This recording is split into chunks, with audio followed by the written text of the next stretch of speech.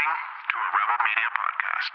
Tonight, scandal-plagued Prime Minister Justin Trudeau has been crisscrossing the continent on a luxury vacation over the past couple of days, and boy, is my wallet tired. Then, an election in Alberta is imminent, or so our fixed election date law says. So why is the party in power already campaigning like they're in opposition? It's March 14th, 2019. I'm Sheila Gunn-Reid, and you're watching The Ezra Levant Show.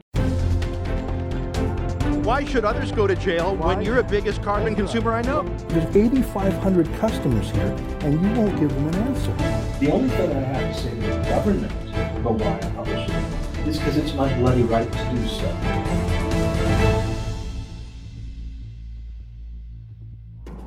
Scandal is raging in Ottawa. Justin Trudeau and his Prime Minister's office are accused of putting illegal pressure on Canada's former Attorney General Jody Wilson-Raybould to cut a sweetheart deal with a corrupt Quebec-based company called SNC-Lavalin, all to protect Liberal votes in that province. The government is in complete crisis, and now they're being accused of a cover-up after using their majority at committee to block opposition attempts to bring the former Attorney General back to testify.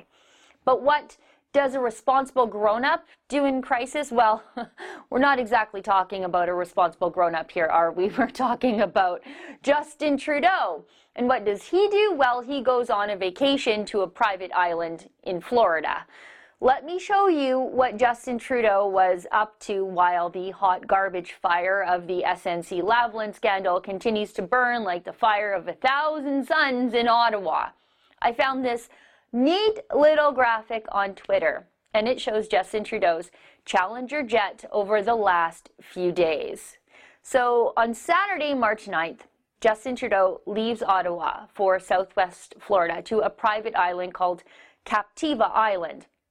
And then on Monday, March 11th, he turns around and flies back to Ottawa in the Challenger. Then on the 12th, one day later, he flies back to Florida. Was there no better way to plan this vacation so that there wasn't an extra cross-continent flight involved, like putting it off for a couple of days like a normal person would have? Now, according to the folks over at Post Millennial, Justin Trudeau's jaunting back and forth between Ottawa and Florida over the past few days has run up a $100,000 bill to the taxpayer. I've covered Justin Trudeau's travel expenses extensively here at The Rebel. I go over those flight records for the government Challenger all the time. And you know what, to be honest with you, I do get a lot of criticism for doing so, even from people who profess to me that they're conservative, even from people who work for official conservatives. So let me be clear on two things that people often get so nitpicky with me about. I fully acknowledge that Justin Trudeau cannot fly on a commercial airline. The security detail requirements just make that sort of thing completely impossible. I mean, that's just logical. And I certainly don't begrudge a man a vacation with his children, although my tolerance for such things does run a little thin when it seems as though the family vacations are every month or so. And also, you know, in the middle of what could be a criminal investigation into obstruction of justice back in Ottawa. Normally the same people critical of Trump for golfing at his private estate are the same ones completely excusing Justin Trudeau for wanting all of this expensive family time. Whatever, I get it, it's political, fine and dandy.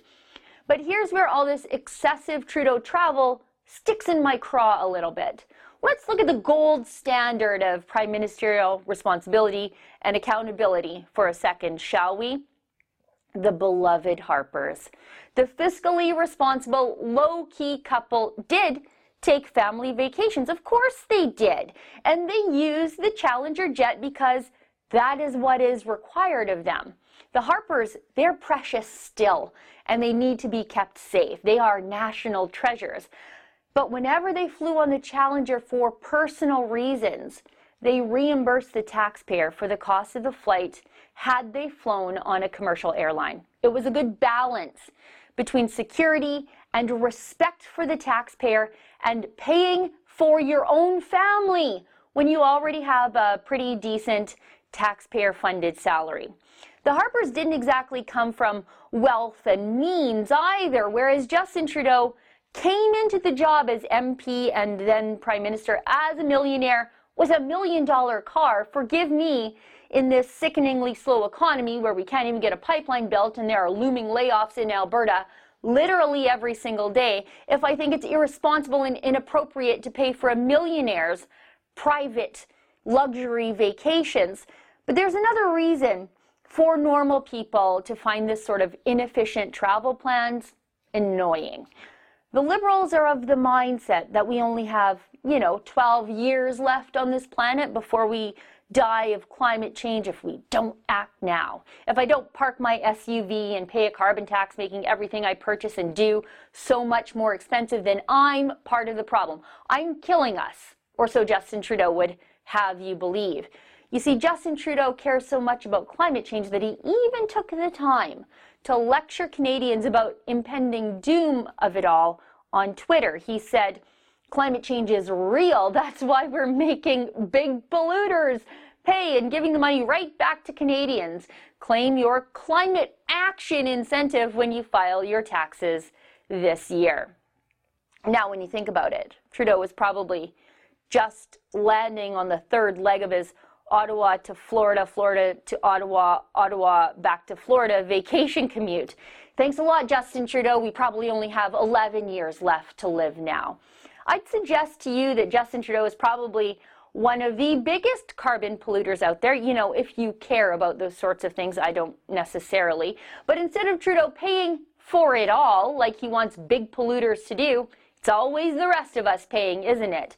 As a wiser man than me said once they start acting like the climate is in crisis, maybe I'll start acting like it is too. Stay with us. More up next after the break.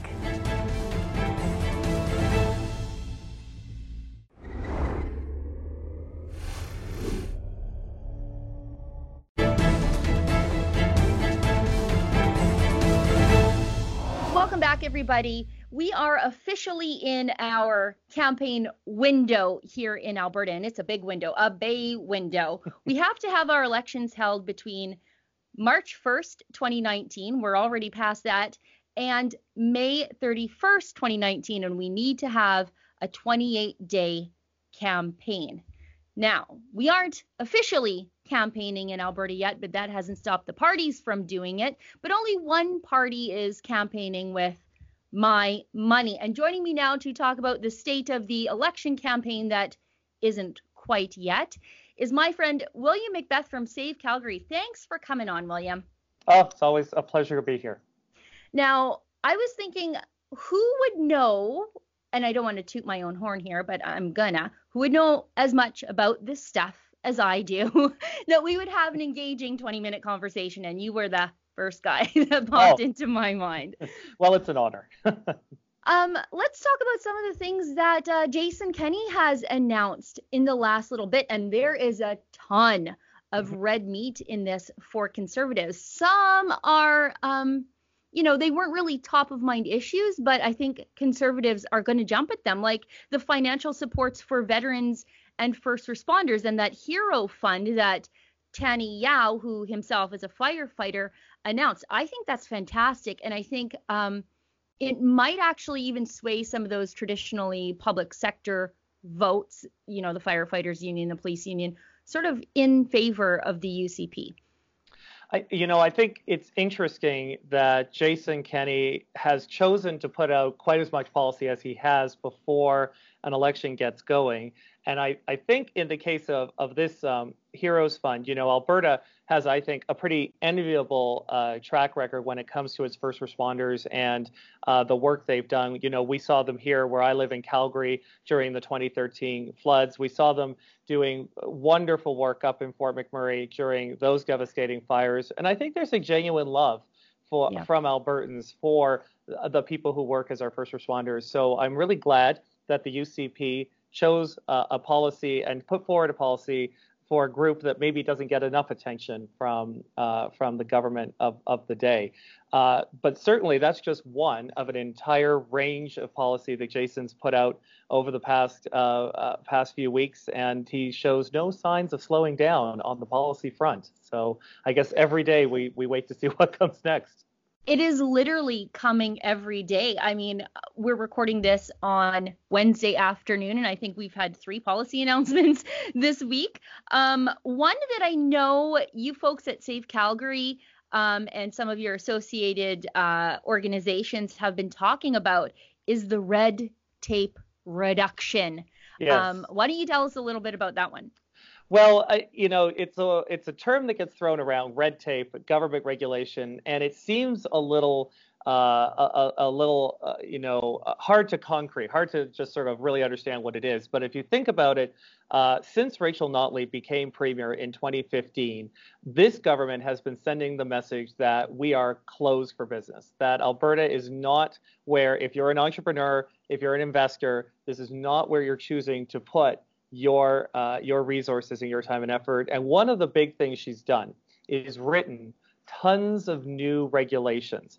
Now, for a really big business, they have HR departments and legal teams and through the thousands of pages of government regulation that exists. But for people who are small business owners, mom and pop shops, people who are running restaurants and small stores and little groups like that, it's completely unreasonable, the amount of government red tape that they have to go through. And it's time and money they have to spend complying with arbitrary NDP rules rather than spending the money to create jobs and improve their customer service and buy inventory and all those things. So the 1 in 3 rule, which we've been calling for personally, which we love, the idea that we are overregulated to death.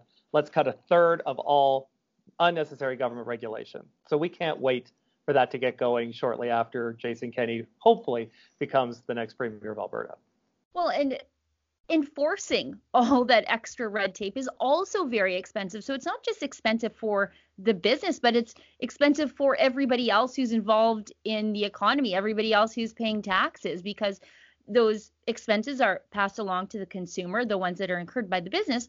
But you also do need all these government bureaucrats to come along and make sure that you're following all the rules. And, when you strip some of that out of the system, boy, that sure frees up a lot of cash to do a lot of other things with, like, hire frontline staff in the hospitals.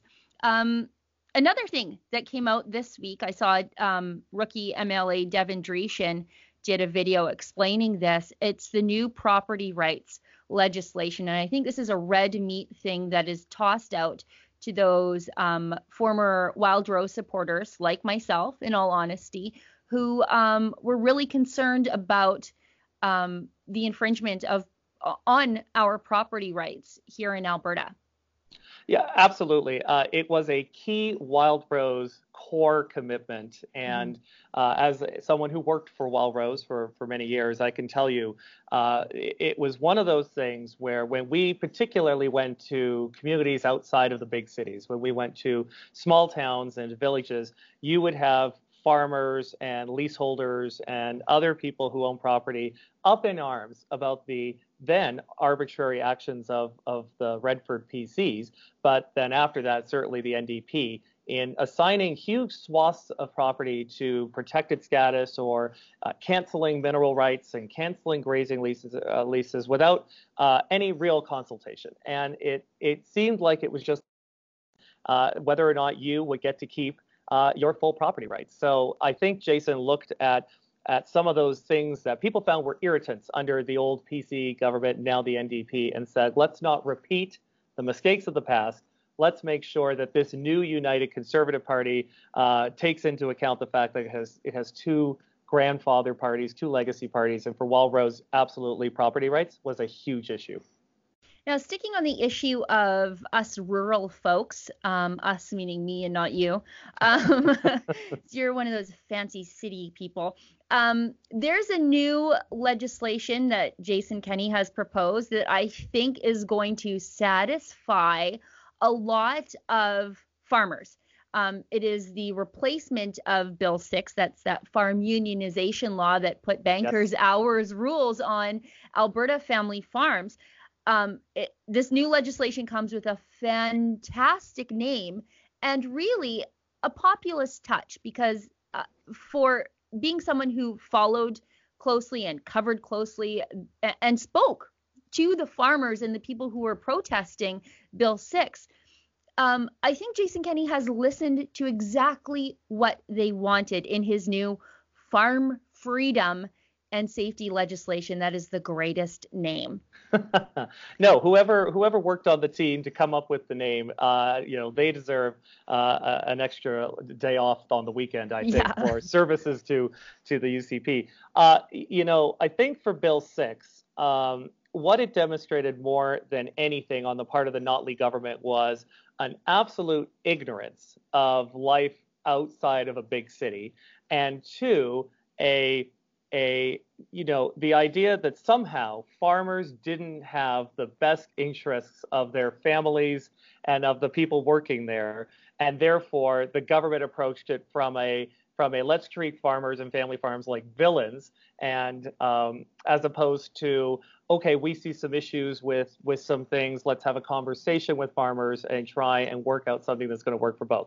The NDP it was so tone deaf on the part of the NDP when they put this forward, and I think it really has hurt whatever slim re-election chances they had for their rural seats.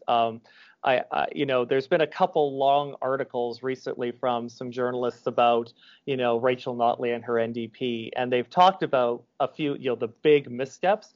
And I think Bill 6, when they brought it in, was. So I'm really happy that Jason Kenney has decided we're going to, right off the bat, change this law that seemed to suggest that, somehow Alberta farms were inherently dangerous and risky, and that farmers couldn't be trusted to work with their families to make good decisions about how labor gets done, and needed intrusive government in order to fix a problem that, frankly, wasn't really a problem at all. So that's going to be a good news for rural Alberta, I think.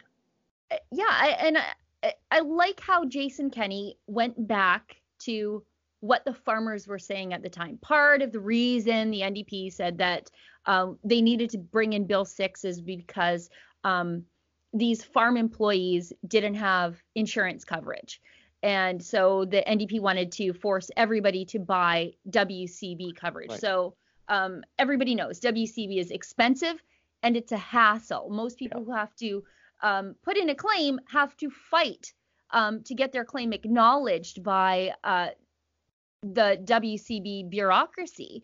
A lot of the farmers at the time were saying, look, we have better insurance for our employees under our farm insurance. But like you say, the NDP just didn't even understand that that was the case and painted these farmers as cheapskates and villains. So this really does address the problem. It mandates insurance and it gives farmers the choice for what's right for their farm. I think it is fantastic legislation. Absolutely, and I think it shows the two different attitudes towards how to fix a problem. There's big government, big intrusive government, top down, or there's listening to Albertans, to stakeholders, to people who are directly impacted by these things, and using their wisdom in building policy solutions. And of course, the NDP. They've never found a government program that they didn't think should be bigger or more intrusive. And I think for Jason and the UCP, we're like, look, we've been farming in Alberta a long time. Maybe our farmers have a better idea of how to handle some of these things than bureaucrats in Edmonton. Yeah, I mean, it's fascinating to see a party listening to the people actually affected as opposed to the Alberta Federation of Labor. Yes. Now, I wanted to talk to you about one that's been moderately controversial, I suppose, online amongst the NDP troll accounts on Twitter, which I guess the mainstream media thinks is news. Yeah. Jason Kenney has proposed lowering the minimum wage for young people, which would naturally create jobs for young people who are actually seeing some pretty high unemployment rates. But for some reason, that's controversial to the NDP, who don't have a business person amongst the bunch. Yeah, I think for the New Democrats, a lot of them are very idealistic, and in Yeah. their world, there are a lot of black and white issues, and there are a lot of we have to set a pure ideological policy, and regardless of the impact. But the impact has been pretty brutal.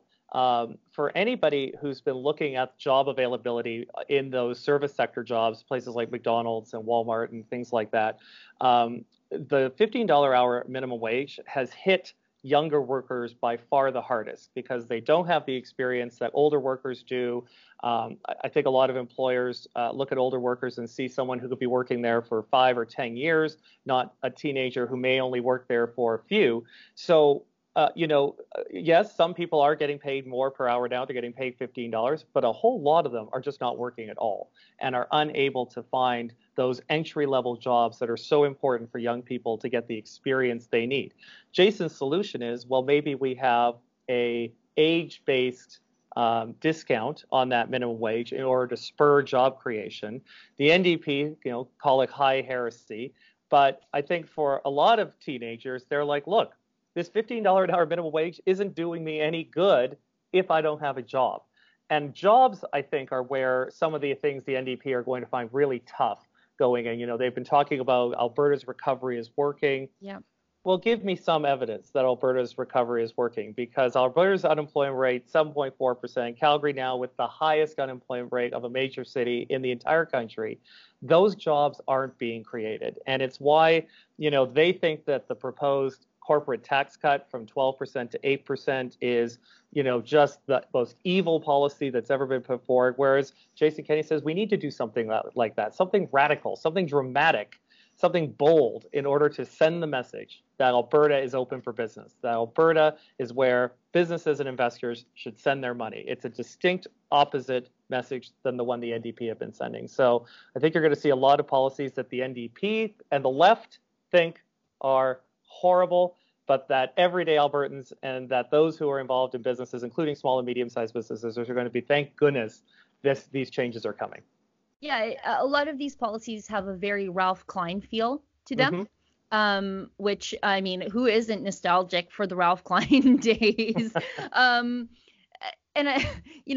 I often joke, I think the minimum wage hike to $15 is just the NDP giving them a post-election, giving themselves like a post-election raise, because I think that's where a lot of them are going to land, given their qualifications. On the minimum wage deal, I had to laugh because I saw an online ad. The NDP are advertising for door knockers and phone callers, and they're paying $20 an hour. And of course, I was shocked by saying, well, wait, surely people will do these jobs for $15 an hour. That's why the minimum wage was hiked up. Are you instead saying that you have to set a salary rate that the market decides is what is worth time and effort? So if you're only going to get door knockers and phoners for $20 an hour, that's what you pay? Goodness me, they're following the conservative approach. Let the market set the salary rates. And so, it means that they don't even believe their own minimum wage, propaganda. Yeah, and given their ability to fundraise, I just I don't know if they can afford $20 an hour, but that is what the market is paying these days. There's another big one. I think Bill 1, when Jason Kenney takes office, at least that's what he's campaigned on since the day he decided that he was going to run for PC leader before the parties united, was the repealment of the carbon tax. That's Bill 1. What do you think that's going to do for business in Alberta? Certainly people may not know a ton about where the United Conservative Party is going to land on some issues, but they definitely know that they're against this carbon tax. And I think the carbon tax thing, it's funny how many different sort of economists and other people are now championing the carbon tax because they know it is not politically popular with Albertans, even with rebates and things like that. I think the reasons are pretty simple. It makes life more expensive for Albertans and for businesses at a time when families and businesses are both struggling. The things you buy most, gas, groceries, even insurance, products like that, they're all being driven up, the cost of those driven up by this carbon tax. And as a result, businesses don't want to do business in a place with the carbon tax. You look at our neighbors to the south in the United States, their economy going gangbusters right now. And one of the reasons is if you're looking to invest in North America, do you want to go to Canada with this built-in, make everything more expensive tax? Or do you want to go to the States where they say, no, we want you to come here and do business? And that's why their unemployment rate is, several percent lower than us. It's why their business growth is dramatically higher than ours is. So I think for carbon tax, it was one of those ideas that economists and government people, who live in a very different world than a lot of us, sat around and said, well, this is an excellent idea, but that everyday people really haven't gotten on board with and have a lot of concerns with. And rightfully so, there has been no reduction in greenhouse gas emissions because of this carbon tax. BC's analysis, most people have said, BC's had the carbon tax the longest. They look at it, emissions haven't gone down. So what on earth do we have a carbon tax for if it's giving us all this economic pain, but it isn't actually making the environment any better?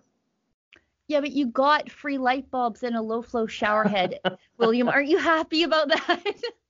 Yeah, well, yeah. Surprisingly, the NDP didn't send me my light bulbs. Maybe I was on the wrong mailing list. You're a big boy, and I feel like you could probably change your own. I have changed them, yes, on my Yeah. own. Didn't need government to do it for me. Oh boy. Now, on the flip side, it looks like the UCP, they're campaigning like they are going to form government. They're coming out with actual proposals for legislation that I think it seems as though each piece of their legislation addresses one major concern with what the NDP have done in the last almost 4 years. Whereas the NDP, they seem to be just campaigning on dishing out money. And if you go to the Alberta NDP website, it is nothing but a tax on Jason Kenney. There's no real policy proposals happening there. It's Jason Kenney waffling on Springbank Dam. Jason Kenney's hurt students. It's just like they are campaigning like they're the opposition already. No, you're absolutely right. And I think it's interesting because a lot of people, I think, would have described Rachel Notley herself as quite positive and optimistic, to use the phrase from our prime minister, a sunny ways person, so to speak. But the NDP campaign is one of, if not the most negative campaign I've ever seen in provincial politics. They are offering virtually no positive image for middle class, middle income, everyday voters, and instead are gambling that if they attack Jason Kenney enough, if they find enough little things to try and paint him as this, extremist, crazy, right-wing, Attila the Hun type figure, that somehow Albertans are going to forget the frankly quite lousy record of this NDP government in office. I mean, what they, I think, should be doing is they should be figuring out if they have any achievements, and they should be trying to showcase that and say, you need more of this. We want to continue whatever it is that we've been doing for the last 4 years. But I mean, I guess they know that that isn't going to work for them because they frankly don't have a record that they can campaign on. They can't campaign on the economy. They can't campaign on job creation. They can't campaign on, helping ordinary Albertans, live more affordably or things like that. So instead, it's the same old fear and smear campaign from the left, which has been their standard practice since I've been doing politics. I remember the 2000 election and how Stockwell Day, that's all the Liberals wanted to talk about was how evil Stockwell Day was and how evil Stephen Harper was and now how evil Jason Kenney is. I don't think Albertans are going to buy it, though. I don't think so either, because it feels like a campaign of gaslighting. We're supposed to, maybe we've experienced the last 4 years differently to use, the prime minister's excuses. Like when the NDP paint themselves as the champions of the healthcare system and Jason Kenney's just going to burn down all the hospitals and bulldoze all the schools. Wait times have gone up. We have some of the worst wait times in the country. So for the NDP now to say, no, we need to continue doing it our way is the best way. Albertans know if you've tried to access the healthcare system, they've utterly failed on this. Absolutely. I think for healthcare is a great example. It's the NDP solution is no other changes, other than just pouring more money into the system.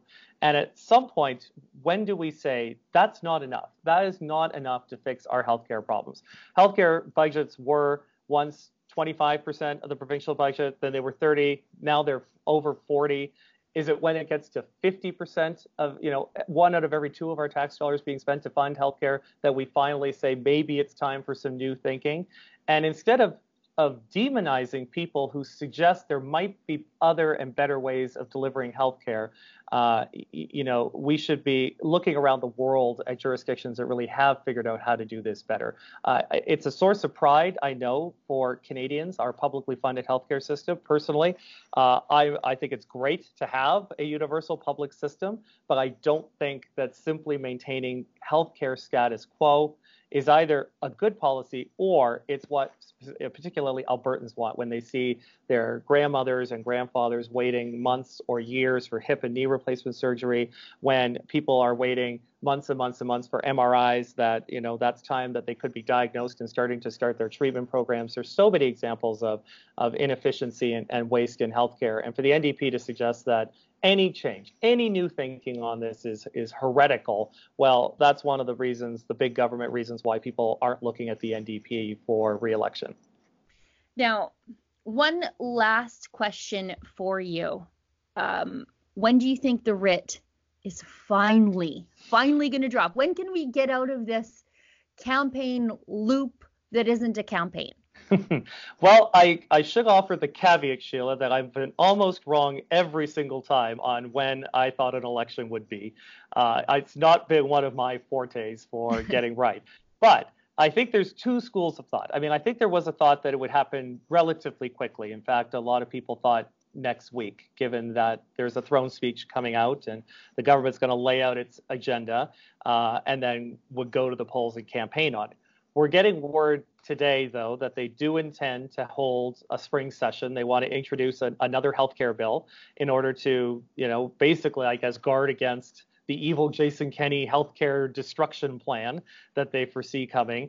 And they probably want to, pass a couple other sort of, bills that really help them with their campaign strategies. So we may not end up having this campaign until we get, kicking off in April, or even possibly kicking off at the beginning of May. So we may, I would say too, personally, if I were the NDP and I'm looking at these poll numbers, why wouldn't I stay in office every single last day that I could, getting my taxpayer salary and my government benefits, knowing that in 28 days after that election call, I'm going to be out of job looking for new work. So there may be that there too.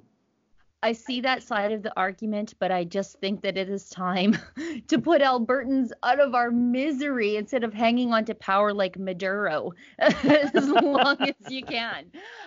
William, I want to thank you so much for coming on the show and being so generous with your time all the time with me. And thank you, and keep fighting for freedom.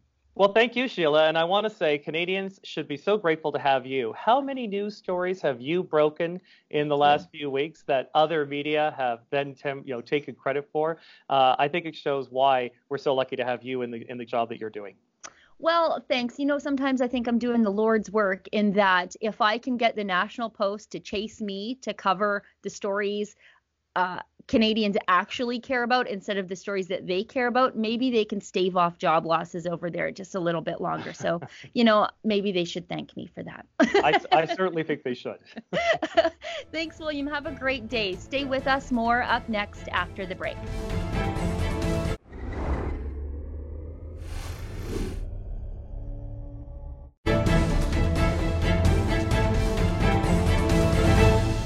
Before we go today, let's take a look at some of your feedback, some of your comments, your queries and questions to us.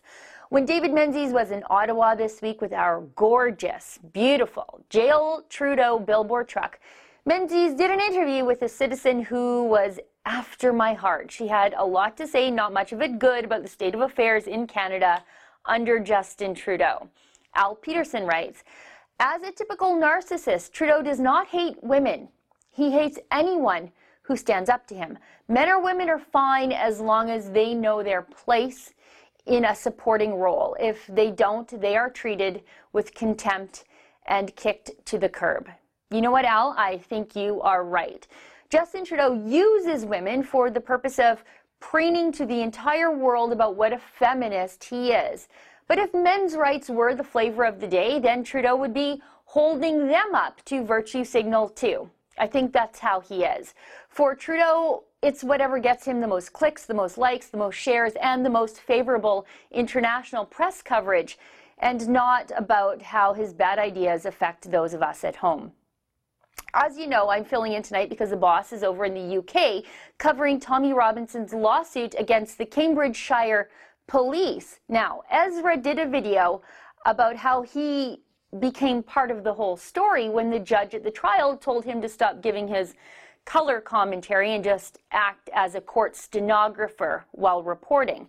Stephen E. writes, "When in a police state, don't poke the bear. If it's a matter of 2 or 3 days for the judgment, just wait it out. Once outside the UK, you can always be as opinionated as you wish. Just remember, there are 900 thought police in London alone, and if you say something that hurts the feelings of one of those constables, you may get a 5 a.m. visit." Stephen, I think that's good advice, although I feel like Ezra would probably like to experience the exhilaration of being a political prisoner just once in his life, even if it is just for a couple of hours. Could he stand to go on the political prisoner diet?